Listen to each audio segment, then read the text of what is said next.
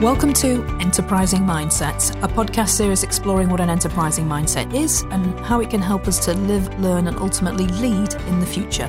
Hello, I'm Sharon Davis, Chief Executive of Young Enterprise, a national enterprise and financial education charity. You can get the latest episodes straight to your device via subscribing through your usual podcast service. It's a real pleasure to introduce my next guest, Kate Owen. Kate is the Director of Industry and Key Account Marketing at Capita, leading the team and the group function responsible for supporting strategic sales bids and bringing industry-level insight to Capita wider marketing team and campaigns. Kate's had a variety of global roles across the full mix of marketing and communications for almost 20 years, working in and leading teams across brands such as the NHS, Thomson Reuters, to deliver highly personalised and creative content for a range of customers across industry. Really good to see you. How are you doing? Thanks, Sharon, and thanks for having me on board to do the podcast. I'm doing well. It's quite scary, isn't it, when you think back around the last 20 years? So it makes me feel quite old. Well, we're just going to jump straight into it. Just tell us about the start of your journey. Did you want to be a marketeer when you were? I have to say, marketing probably wasn't my number one. I mean, when I was growing up, my journey was very much working class. I probably didn't live in the nice areas or go to the best primary school when I was growing up, but I knew from a very early age that wanted to have much more, had quite a lot of ambition. I remember at the age of 7, for example, saying to my 4-year-old sister how we were going to have a very different life. And I think my dream of occupation back then ranged from wanting to be Madonna to the female version of Indiana Jones and an archaeologist. And as the years went on, the dreams probably changed. And, we did all sorts of things, from setting up our own shop and selling things at home, making things out of old curtain nets and turning into items of clothing. So, marketing was definitely not up there as the number one. But over the years, I think that we always knew that we wanted to do more and aspire to be more from a very young age.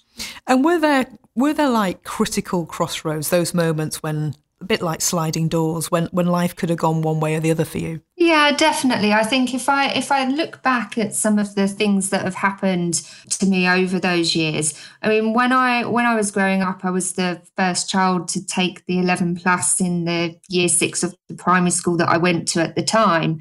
And I remember the grammar school being over 10 miles away from where we lived, actually. And I was thinking about this the other day, thinking that, at the age of 10, it took me 2 buses and a 30-minute walk at the back end of that just to get to school each day. And so for me, that's quite interesting, in that I think that was probably a critical crossroad for me in terms of taking the 11 plus, moving on into a very different school in those early years of secondary school. And I also remember a lot of kind of strong influences in my life when I was young. And so I never forget a teacher, for example, that prior to just taking the 11 plus, took me to a local theatre to see a play. It wasn't necessarily something that my mum and dad could afford to do for us or had the time to do. They were always working. And so I think there's definitely been critical crossroads for me in terms of the people that have influenced me throughout that journey. And then from a professional perspective, I really feel that I've had the privilege to work with some amazing female leaders, actually. However, if I think about the big break that I had probably early in my career, was given to me by an American male president of sales who encouraged me at the time to consider a marketing career. So you weren't in marketing at that point? No, I wasn't. I was very much in a role that was around supporting kind of C-suite. It was very much a personal assistant role.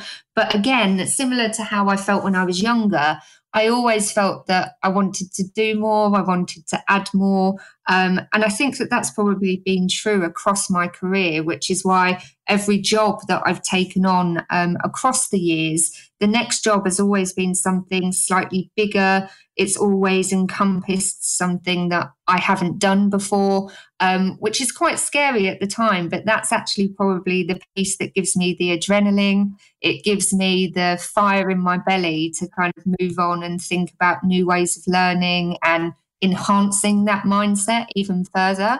You mentioned mindsets there, and it feels like your motivation was very intrinsic right from being little. Tell us what an enterprising mindset means to you personally. I think it means different things to different people, doesn't it? And for me, I think there's probably a key number of areas that I would associate with having an enterprise mindset. So I think ambition and taking risks is definitely one. This desire to always want to do more in a creative way that sets you apart from the crowd, I think has definitely been something personally and professionally.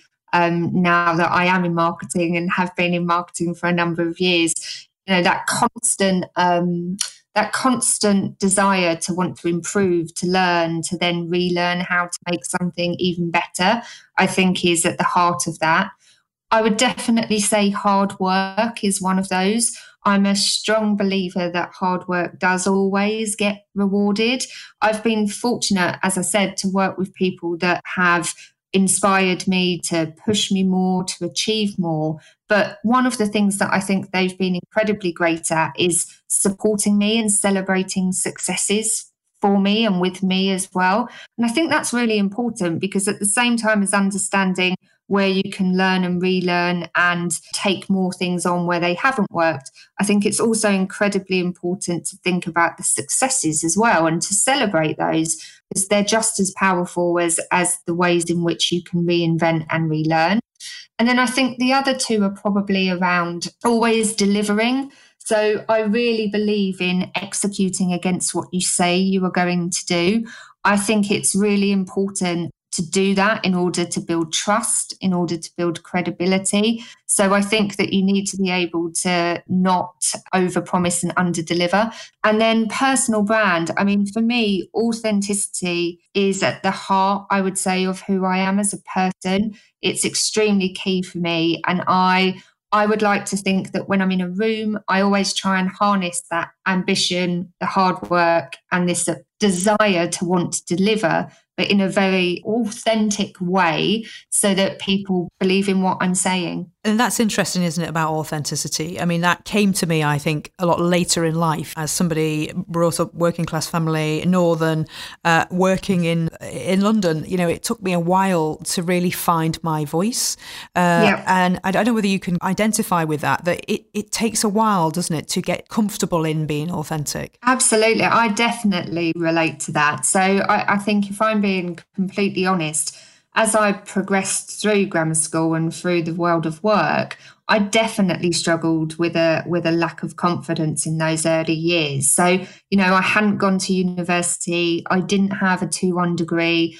I sometimes really felt that imposter syndrome. My ideas wouldn't be good enough or my voice not loud enough. And I sometimes struggled actually to articulate how I felt I could add value. And I was definitely one of those people that in meetings, would sit there and think that I had a really great idea.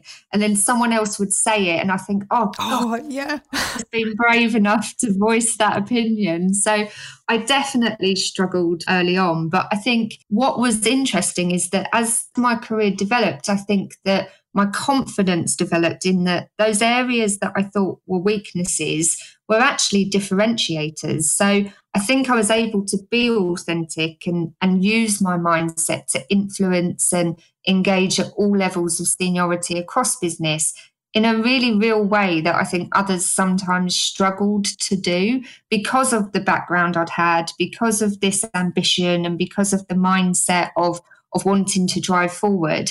I actually think what I perceived to be weaknesses early on have actually made me stronger as I've got older and as I've developed in my career. And that, I guess, is borne out by your continued success in your career. Well, I'd like to think it was continued success. I mean, I think that alongside having an enterprising mindset and having the ambition and hard work and delivering results, I strongly, strongly believe that it's about the people that are around you as well during that journey. So, as I said, I've been really fortunate to work for some great leaders. I've also been really fortunate to have amazing teams. As I've progressed and actually become more senior and had people working in the teams for me, I've really tried to create diverse teams that all bring a different, unique strength and a different opinion to the table. And actually, I learn so much from those around me that I feel like it's a combined effort of six. And as that leader, and your role in creating the environment where people feel safe enough to be authentic, they feel safe enough to try things and for things to go wrong and to actually learn from it. What role does mindset have for you in building your teams? So I think for me, one of the pieces of advice that I give to my team is around, from a mindset perspective, it's really important to talk to as many people and network and surround yourself by as many people as possible, because that encourages you to be braver. It encourages you to understand that there are others out there that are taking risks and are learning from them in both a positive and negative way. And it's only by sharing those stories with others around you that I think it gives you more confidence and increases your enterprising aspect of your mindset, I would say. When I was at the NHS and actually even now at Capita, one of the pieces of tactical objectives that we put into play was that people had to expand their network across their peer-to-peer groups and actually conduct kind of these almost community or therapy sessions with other people that were doing the same jobs or going through the same challenges. And they had to come back into the team and therefore present around what they were hearing, what they'd seen. And it's worked really well because it's meant that people get the opportunity to listen in on how others are approaching things and therefore adapt their own approaches on how they adopt what they're doing on day-to-day work. And in the current COVID environment, we've got lots of people working from home. We're looking at ways of staying connected. How do you foster that collective organisational mindset remotely? I think it's really important to ensure that everybody in an organisation or in a workforce, so even those that are in work right now and those not, and the younger generation, have a voice that contributes to company strategies and how companies need to be thinking about the way of work moving forwards. And so for me, I don't think that is restricted by where we're based or where we all work from. I think regardless of our physical working environment, for me as a leader and fostering mindsets, whilst we're all working remotely, is about just essentially recognizing that insight can and should come from every layer or every different person that you're speaking to. And I think that building a culture like that, it doesn't just allow for failure or for risk taking. It embraces it in a way and it from it and allows you to expand your diversity of thought, I suppose, by making sure that regardless of whether you're in an office or stuck in front of Teams or on a phone call, it's around really respecting the voices and insights from every single person that you speak to. And actually, I was thinking about this the other night, but one of the things where I've seen a company do this really well, pre-COVID probably, was actually at Starbucks, where they changed the terminology of all of the employees that they had for them into the word partner. And I never really thought about it while I was working there, but it's something that over the years, I have thought back and just think how powerful that such a simple language change actually makes every single person in that organisation feel like it's their company, their brand. And it definitely encouraged people back then to suggest new ideas, bring innovation to the table at every level. And so I think that's definitely a great example of where I've seen it happen in business, where you do respect that level of insight at every level, regardless of where you're based or working from. So really having purposeful, intentional language that brings people together and encourages people to share their views and have that voice. Definitely. And I was thinking about this actually. So in this current COVID environment, it's extremely challenging in lots of ways, but in some ways it's actually released us as leaders, but also in the teams that we work with, in having to find the answers. What you've just described there, that setting an environment, setting a tone which kind of encourages innovation and encourages insight from all layers. Do you feel that leadership right now has an opportunity to embrace this potentially as a default way of working? Definitely. I think that COVID and the pandemic has called so many different viewpoints, hasn't it? I think there's something in there around community spirit as well, and something in there around how do we collectively collaborate more as a group. And so what I mean by that is, if I think of the power that the NHS Clap for Carers had, I mean, I've never seen anything like that in this country in the time that I've lived. And it made me incredibly proud, actually. And I do remember the first couple of times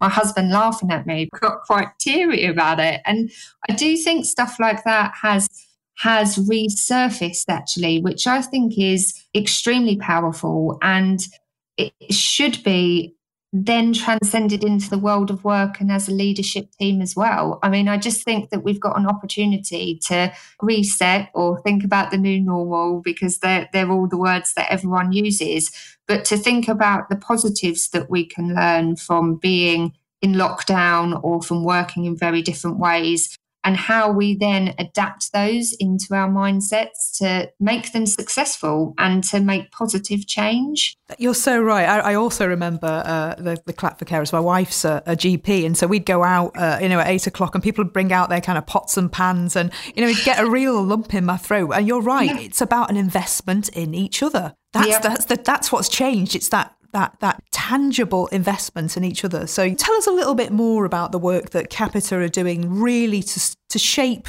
I guess, our thinking around the way that we work with young people, the way we support young people. Because there's a project called Classrooms of the Futures, isn't there? That's right. So as you said, I mean, I definitely have a really strong sense of purpose. And so I feel really passionate about that. And across my marketing career, I've definitely tried to instill that creatively as much as possible where I can. And so, for me, it's about how do we work with organisations, customers, partners such as yourselves to align those values and our shared values whilst also doing good. And I know that sounds really cliche, but, to your point around the investment in each other and the investment in, bringing positivity and how we can impact change for good is really important to me. And so in running the account-based marketing team here at Capita, one of the things that we've been working with Young Enterprise around is to really give the opportunity, by running a competition to 3 different age categories, to really understand what they think about money management, responsible consumerism, and sustainability. As a mother to a very opinionated 9-year-old, I also personally think that often businesses and industry miss an opportunity to listen to the younger generation and what they actually think and what they view the world as. And so for me, that's why this Classroom of the Future is so important, because what it's enabling us to do is to say, well, what does a 4-year-old or a 7-year-old or an 11-year-old think of extremely important topics like responsible consumerism? And we've actually got some of our C-suite key clients involved as judges of the competition, because what we're really keen to do is to merge those views, like I just mentioned. So, what does a 4-year-old think? It isn't just a picture of a light bulb. This is the 4-year-old that is the future customer. It's a future employee. They're actually the future business and world leaders. Changing tack slightly and thinking of the post-COVID environment, and we were talking about investment, we're talking about engaging with young people, engaging with our communities differently, investing in each other. Do you think that alongside leading, alongside learning, do you think that our mindset to life is going to be shifted by our experiences of COVID? I would definitely agree with that. I mean, the amount of houses that I've seen go up for sale near where I live is probably a really real example of that, isn't it? I think from a life perspective, there's definitely a lot of people thinking about well, we live in the city. I've always wanted to live in the country or in a village. And, I think that a lot of people are starting to probably, reassess probably that work-life balance, and to say if companies and big organizations, have had to flex and have had to become more remote, and, digital transformation has just been sped up as a result of COVID. I think there's definitely, from a life angle, a lot more people questioning some of the choices that they have made or are about to make. I mean, I've been on probably 5 or 6 different calls over the last few weeks alone, where I've definitely heard of people moving into different areas. So I think, it definitely is impacting in probably a different way that at the start of the pandemic, people probably wouldn't have thought that would be the case. I absolutely share that view. I do think there is something about us looking at what this means, really. What does this mean fundamentally to our relationships with our families? I don't think I've ever spent so much time with at home. I'm not sure my wife would share that was a good thing, but... It's funny though, isn't it? Because it's different mindsets again, isn't it? My husband has hated being locked down. He's actually gone back to work on a more frequent basis into London, and I think he's really happy with it, whereas other people aren't. So yeah, I completely agree. I think it really tests, doesn't it? Lots of different relationships, objectives, goals from a life angle on all avenues, really. Absolutely, because we would have a way of working. I'd work from Monday to Thursday, then come back, and then we'd have, kind of a Friday to Sunday kind of experience. Yeah. And now it's all week. It's like, I have to behave quite differently now. So, yeah. So what 3 takeaways would you kind of share with someone that perhaps you wish that someone had spoke to you about when you were younger? Definitely this aspect of actively learning. So I've always wanted to learn something different, to research something different. So my first tip, or top tip, I suppose, would be expand your universe. You get one life, right? So the richer exposure you've got to develop your skills, to develop your approach in the way you do things across a number of different areas, is only going to stand you in good stead. I think there's definitely something about, thinking outwards rather than inside. As a marketer, you try and strive to put the customer at the heart of everything you do. And by looking outwards, having sometimes a siloed thinking, it goes away because you're able to take more of those risks that I mentioned, because you're getting so much insight and input from an outward lens, as opposed to it always being led very much from you or an inside focus. So I think that's definitely something that I've learned over the years. And then I think definitely this relationship building and peer-to-peer networking. I am an avid believer that the power of 10 is greater than the power of 1. A top tactical tip here is, I never forget one of the leaders I've worked with talking to me around how you create maps of the types of people that you want to build relationships with and why, and how you're already working with them on something, but how you could co-collaborate on something else that achieves goals for both of you. And so I think thinking about that as you expand your networks and build your relationships just provides you with a wealth of opportunity just to develop and learn from each other. We hear a lot about the importance of building networks, and networks is really important to developing your career. But you've flipped it, haven't you? You've basically said, look, the insights are more important or just as important. And that's really quite new, I think. Yeah, I think it's about using both of that in collaboration, isn't it? So it's great to build a network, but if you're not actually getting anything from it, then why would you do it? I mean, I think it's interesting, isn't it? Because again, going back to the marketing, I mean, we run events as one of the tactics, don't we, at a very granular level? Well, why would people go to the event? They're not going to go to the event just to see a friend or to meet a new colleague, are they? They're going to go because they want to do that, but they also want to learn something new. They want to hear from someone different or get a different viewpoint. And so I think if you adopt that methodology in your life and your approach to how you build your own network and your own personal brand, then you're going to get the same outcomes and achieve the same kind of goal that you would when you go to a professional event mindset. Absolutely. And my final question to you is, what's next for Kate? Do you know, part of that and part of the beauty, I think, is that I don't know what's next. And I think that is the beauty of having a mindset that is just focused around doing more, learning more. I mean, from a professional perspective, I'd love to say the next rung on the ladder, whatever that might be. But for me, I think if I'm being really honest, I don't know. And that's part of the beauty in that, having an open mind means that you can transfer your skills and you can pick up the next challenge whenever that may come along. Kate, it's been an absolute pleasure to interview you. It's a real pleasure to work alongside you. Thank you for joining us on Enterprising Mindsets. Thank you so much for having me.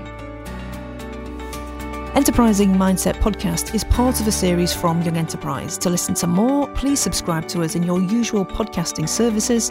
Thank you for listening.